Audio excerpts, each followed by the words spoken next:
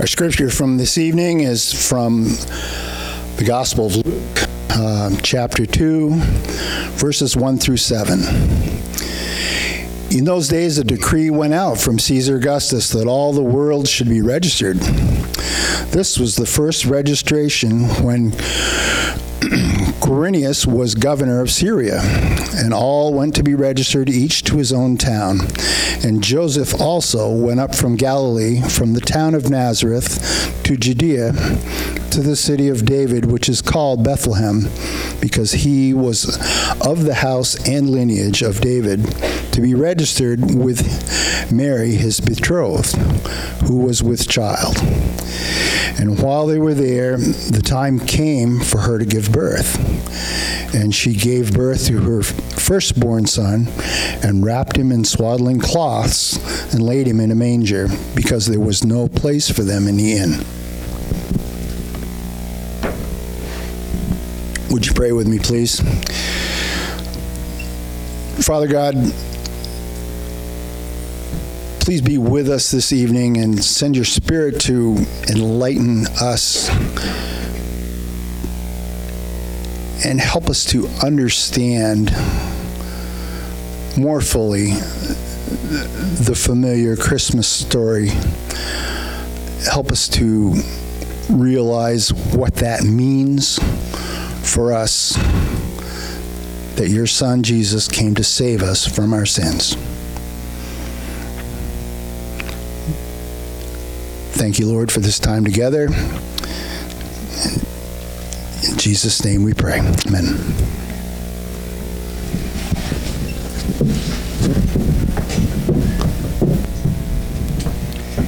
Well, good evening again.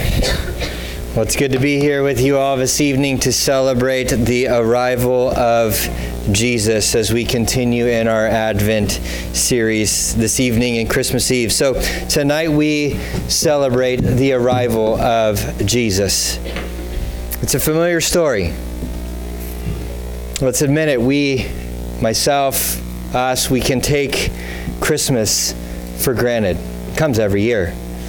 We become so familiar with the stories that we functionally tend to disregard them. At least that's what I realized this week. As I was preparing for our time this evening, it had dawned on me that I hadn't much thought of Christmas until my calendar said to prepare a Christmas Eve message for you all. I'm a man of routine. I like repeating the same thing over and over again. My kids are probably laughing. I don't need to change anything if things work right. Each day, before we have a meal, we'll pray, and I pray the same thing every evening. But I have to be honest, sometimes I don't really consider the words that I pray. Each evening, I'll pray for my children before they go to bed, and I have 4 children, and I did some math of the number of days that they have collectively been alive. It's 17,500 days. And I'm not exaggerating. I have probably prayed that prayer at least 17,400 days. Not every day. And be curious how many times I was distracted while praying those prayers. So just let the words come out of my mouth without much consideration, to just go through the routine, because it's the right thing to do. And so as we gather tonight, friends, I ask that you not allow this night to just be another time to gather on Christmas Eve with God's people. Maybe you'd rather be home preparing for supper tomorrow, or wrapping those final presents, or putting together that massive Lego castle that you're really dreading putting together tonight. Or maybe you'd rather just watch some football, or maybe be alone. But I pray that this Christmas doesn't pass like many others without considering what really has taken place and its significance in our lives. That God's Son is born. Would you pray with me? Father, we thank you that you have revealed to us in your word what has taken place, so that we might worship you, we might love you, we might follow you, we might believe in your Son and receive eternal life. Forgive us for the times in which we have not considered these things and its significance. Would you allow this evening to be a time of worship because of these marvelous things that we see in your word? We pray this in Jesus' name. Amen. So as we jump into Luke chapter 1, we have 3 points this evening because we have 3 kings mentioned. And it is not based on the song, the old Christmas song, We Three Kings. Those are based on the 3 wise men that come and visit Jesus. But we have 3 different kings in Luke 2, listed in order of importance that I think the world would show significance towards. The 3 kings are Caesar Augustus, David, and Jesus. Let's look at the first. Caesar working in these real circumstances. The first couple verses, again, I'll read them. In those days, a decree went out from Caesar Augustus that all the world should be registered. And this was the first registration when Quirinius was governor of Syria, and all went to be registered, each to his own town. So you're all familiar. We all did world history in school, and Julius Caesar, the famous Roman Caesar who was betrayed by his friend Brutus. After his death, Augustus, his nephew, became king, or Caesar. This is Caesar Augustus. And he put out a decree to go take a census of all of the people under his rule. Augustus is the most powerful man living on the earth at this time in history, where we have real circumstances where God's Son comes into the world and is born. When the most powerful man in all the world tells all the people under his rule to go and take a census, the people, they obey, they respond, they listen, they go. And God uses this to fulfill prophecy by his providential hand, wisely applying his sovereignty and control over all circumstances. Quirinius, he's a local leader, marks these events too as a real event on a calendar, showing that these 2 leaders are lining up at the same given time. Whereas Caesar is like the president of the United States, and Quirinius would be like the governor of a particular state. And Caesar, he wanted to take an accounting of his people, to know how large his influence had spread. And censuses in the ancient world, they're not like ours where it would determine how many congressmen or women they would have representing them, but it was a way to show how much influence the Caesar had, but also how much taxes he could expect to receive. Censuses in the ancient world were a way for the king to display his rule and his reign and his power. Because Caesar is a powerful man. He's a prideful man. He says count, and the people go and count. Everyone goes back to their hometown without question. It'd be like our family returning back to California if the census would require that, to go back to our place of birth. But consider the order of importance. Where does Luke start? With Caesar. For the world, the great king has spoken, and the people listen. For the nation of Israel, it's just another person ruling over them, demanding they submit. The first king is Caesar. The second king is King David, the great king of Israel. Look at verse 4. And Joseph also went up from Galilee, from the town of Nazareth to Judea, to the city of David, which is called Bethlehem, because though he was of the house and lineage of David, to be registered with Mary, his betrothed, who was with child. And as a reader of Luke's gospel, there are lots of terms and places in those just short few verses that shed light on where the text is leading us, where the Bible has taken us to get us to this point, focusing on King David as the center of this story and his lineage. Where Joseph, he leads his legal wife to Bethlehem, where they resided in Galilee in the north in the town of Nazareth. And they were from this no-name town of Nazareth, and they went back to Bethlehem in the south. It would have been nice for Caesar to have waited for the birth to actually take place before he called them to travel back further south. The journey would have been made probably by foot, maybe by horse, but probably by foot. It would have been 90 miles, taken 4 or 5 days. Probably a little longer with an extremely pregnant woman. But they go to Judea, the region of Israel where the town of Bethlehem was located. because that's where King David was from. And as readers, we're to get some chills in reading this. The Messiah is coming exactly where he was supposed to come, in Bethlehem.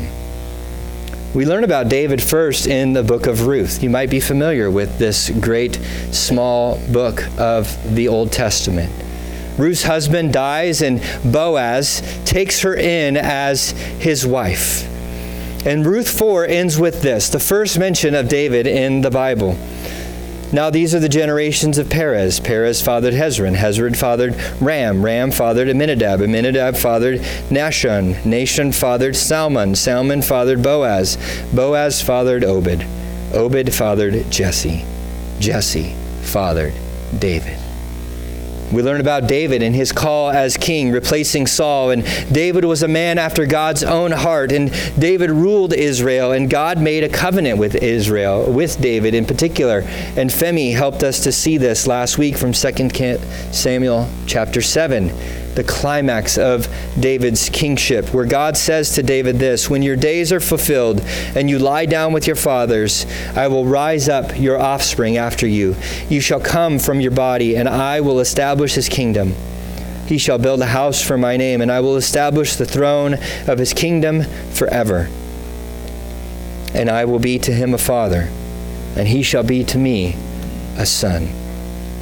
Where God's control is over all of these kings, Caesar and David, where you have Ruth starting David's lineage. You have the climax of 2 Samuel 7, and then you have David's lineage, the Messiah to be born, we celebrate in Luke chapter 2. Isaiah 11:1 prophesied, "There shall come forth a shoot from the stump of Jesse," which is David's father, "and a branch from its roots shall bear fruit." Where Matthew's gospel says that this is a fulfillment of prophecy, that Jesus would be called a Nazarene. The Hebrew word netzer is the root word for branch in that Isaiah passage. It's also the same root word in the town name of Nazareth. Jesus is from a Nazarene from Bethlehem. And Jesus would be born in this ancestral birthplace of King David, but he would also be from a small and forgotten town of Nazareth. Caesar's the first king. David is the second. God's providential hand is leading and guiding all of these things. And we are at the final chapter, the end, the bookend of King David and his Messiah to be promised to come through his lineage arriving. And God coordinates the events of Mary and Joseph under the guidance of the Caesar to end up in Bethlehem, the town of David, because it's time for the third king, the most important king in all of the Bible, to arrive, King Jesus. The reason why we celebrate Christmas. Look at verse 6. "And while they were there, the time came for her to give birth. And she gave birth to her firstborn son, and wrapped him in swaddling cloths, and laid him in a manger, because there was no place for them in the inn." So real circumstances lead a real family to a place where a real birth takes place. The world would prioritize Caesar and then maybe a little bit of King David and end up with Jesus, probably ignored, disregarding him like many in our world do today. He's a helpless baby from a no-name town, born in another no-name town. Conclusions in our world would be to just have another day to celebrate with family, invite them over, have a great meal, maybe have some presents.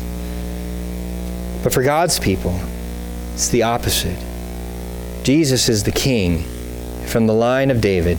Caesar is his tool, used by God to bring about these events in accordance with God's world. Our Advent series started with our reminder of our agony of sin, our anticipation from God to fulfill and keep his promises, the announcement of Jesus' birth to relieve our agony. In this evening, friends, we finally have his arrival. Luke wants us to focus on the third king, the creator of the world, God himself. Their journey may have been long and hard for Mary and for Joseph. The couple submitted to Caesar and is part of David's family. But God the Father is orchestrating everything. Verse 7 ends with Mary giving birth to her firstborn son. whom we know as God's only begotten Son, Jesus. King Jesus is different.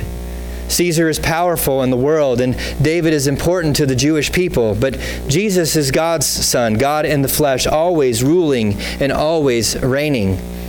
The circumstances around Jesus' birth point to his humility, not power, not notoriety.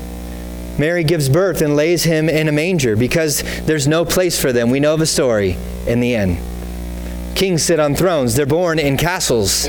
They arrive with pomp and circumstance. They don't arrive at Motel 6 without a place for them to sleep. They aren't put in a feeding trough for animals.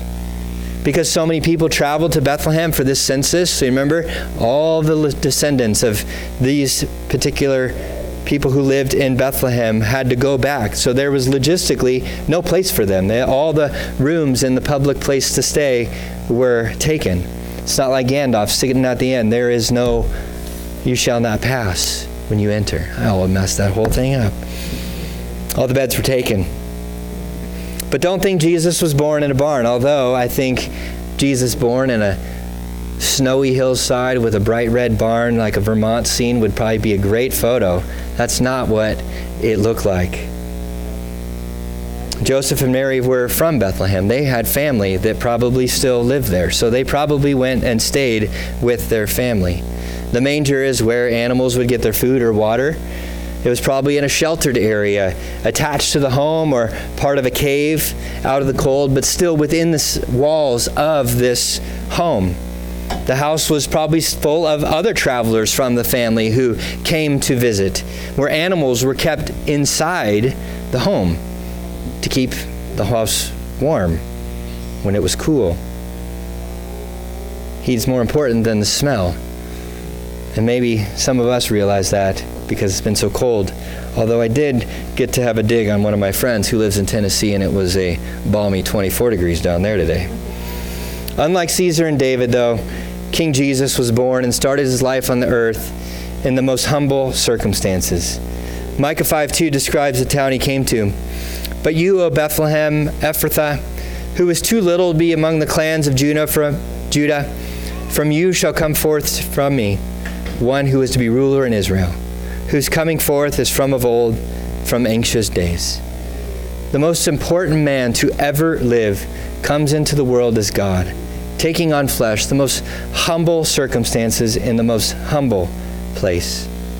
And Advent reminds us of our agony and our sin, God's faithfulness in anticipating a Savior, God being faithful and announcing that Savior would be born of a virgin named Mary, and now the humble arrival of God's own Son. At the time, the birth of Jesus was the greatest miracle in the history of the world. God became man, adding to his divinity humanity.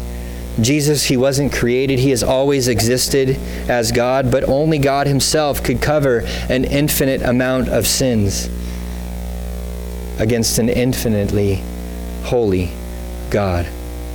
Man needed to pay the penalty for sin against that holy God, and so Jesus, the perfect substitute as God and man, took on flesh and a helpless babe to pay that penalty for our sin.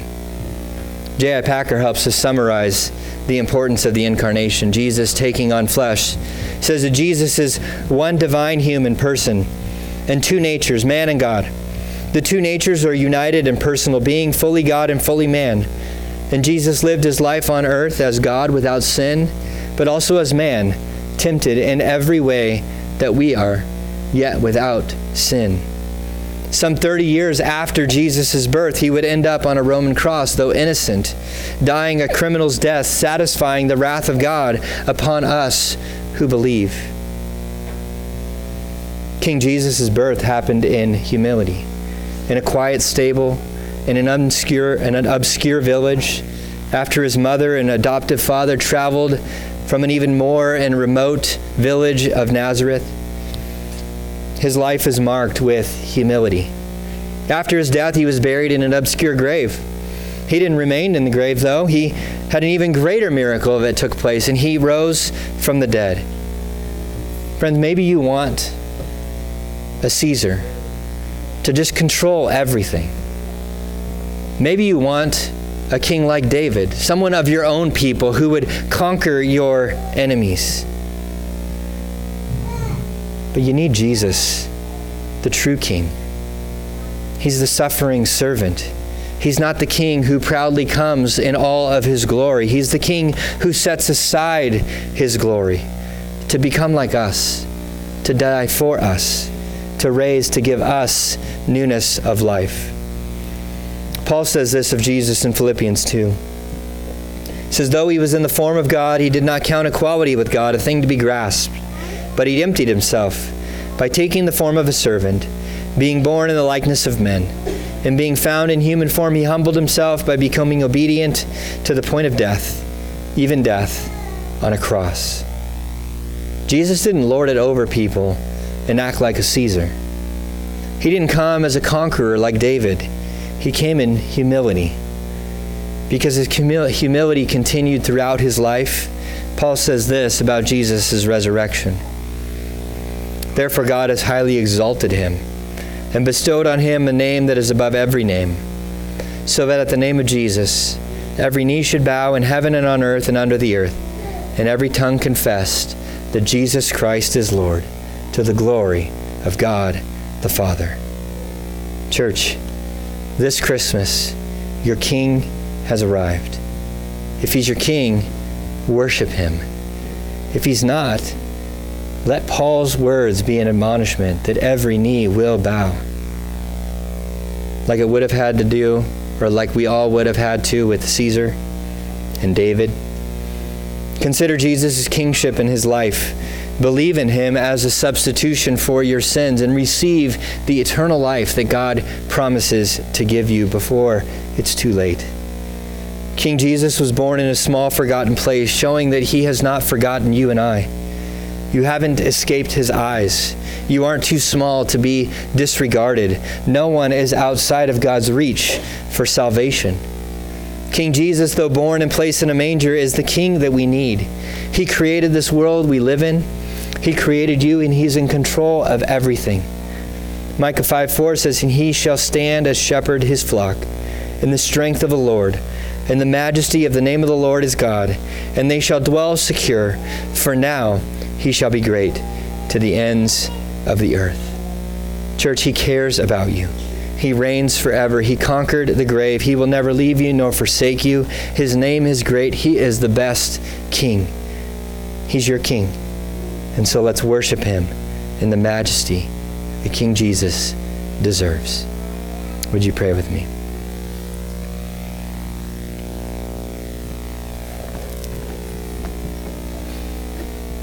Father, we thank you for these reminders in your word of the humility that your Son came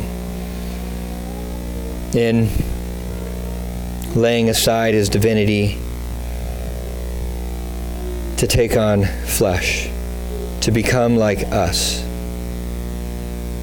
to die in our place, to rise from the grave.